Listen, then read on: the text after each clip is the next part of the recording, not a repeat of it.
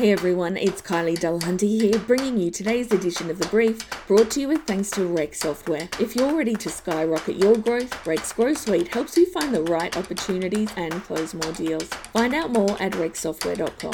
On to the top stories on eliteagent.com for Monday the 11th of December 2023. And first up today, Macquarie Business Banking's 2023 Real Estate Benchmarking Report has revealed agency revenues took a 6% nosedive in the 2023 financial year, while profitability has plummeted 11%. Affected by external factors such as price discounting and fierce competition, the industry has also witnessed a stark decline in net profit margins, with commissions dwindling from 2.5% in 2009 to 1.95% in 2023. The report also found that the number of properties under management increased to 872 per agency this year, up from 375 in 2009. And while PM commissions have not decreased at the same rate as sales, they have dropped, and that trend needs to reverse for businesses to maintain profits. And did you catch Saturday's episode of the Elevate podcast? If you didn't, make sure you catch up on it this week, because digital marketing guru Steve Carroll, who's also the general manager of Queensland for the agency, revealed why having a digital shopfront is crucial, why Boxing Day could be your real estate goldmine, and how to capture and keep clients' attention in a world where you've got mere seconds to hook them. Moving on to Brecky Brows, and Perth property prices have hit another high. The market over there is extremely tight, with houses selling in as little as 4 days. That's fueling the higher prices, with the median house price now sitting at a record $585,000.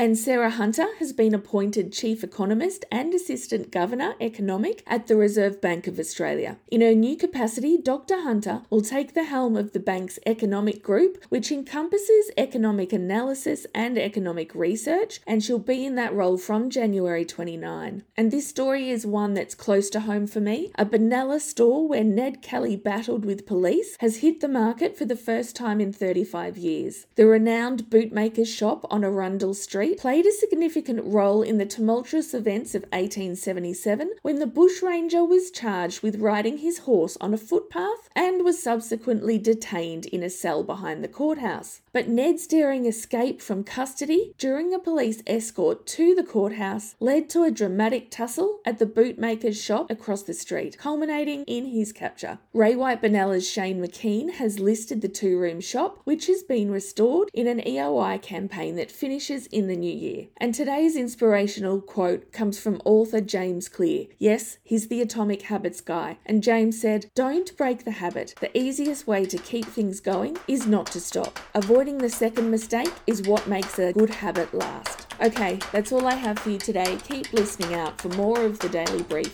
and subscribe at our website, eliteagent.com/thebrief. And as always, we're wishing you a productive day.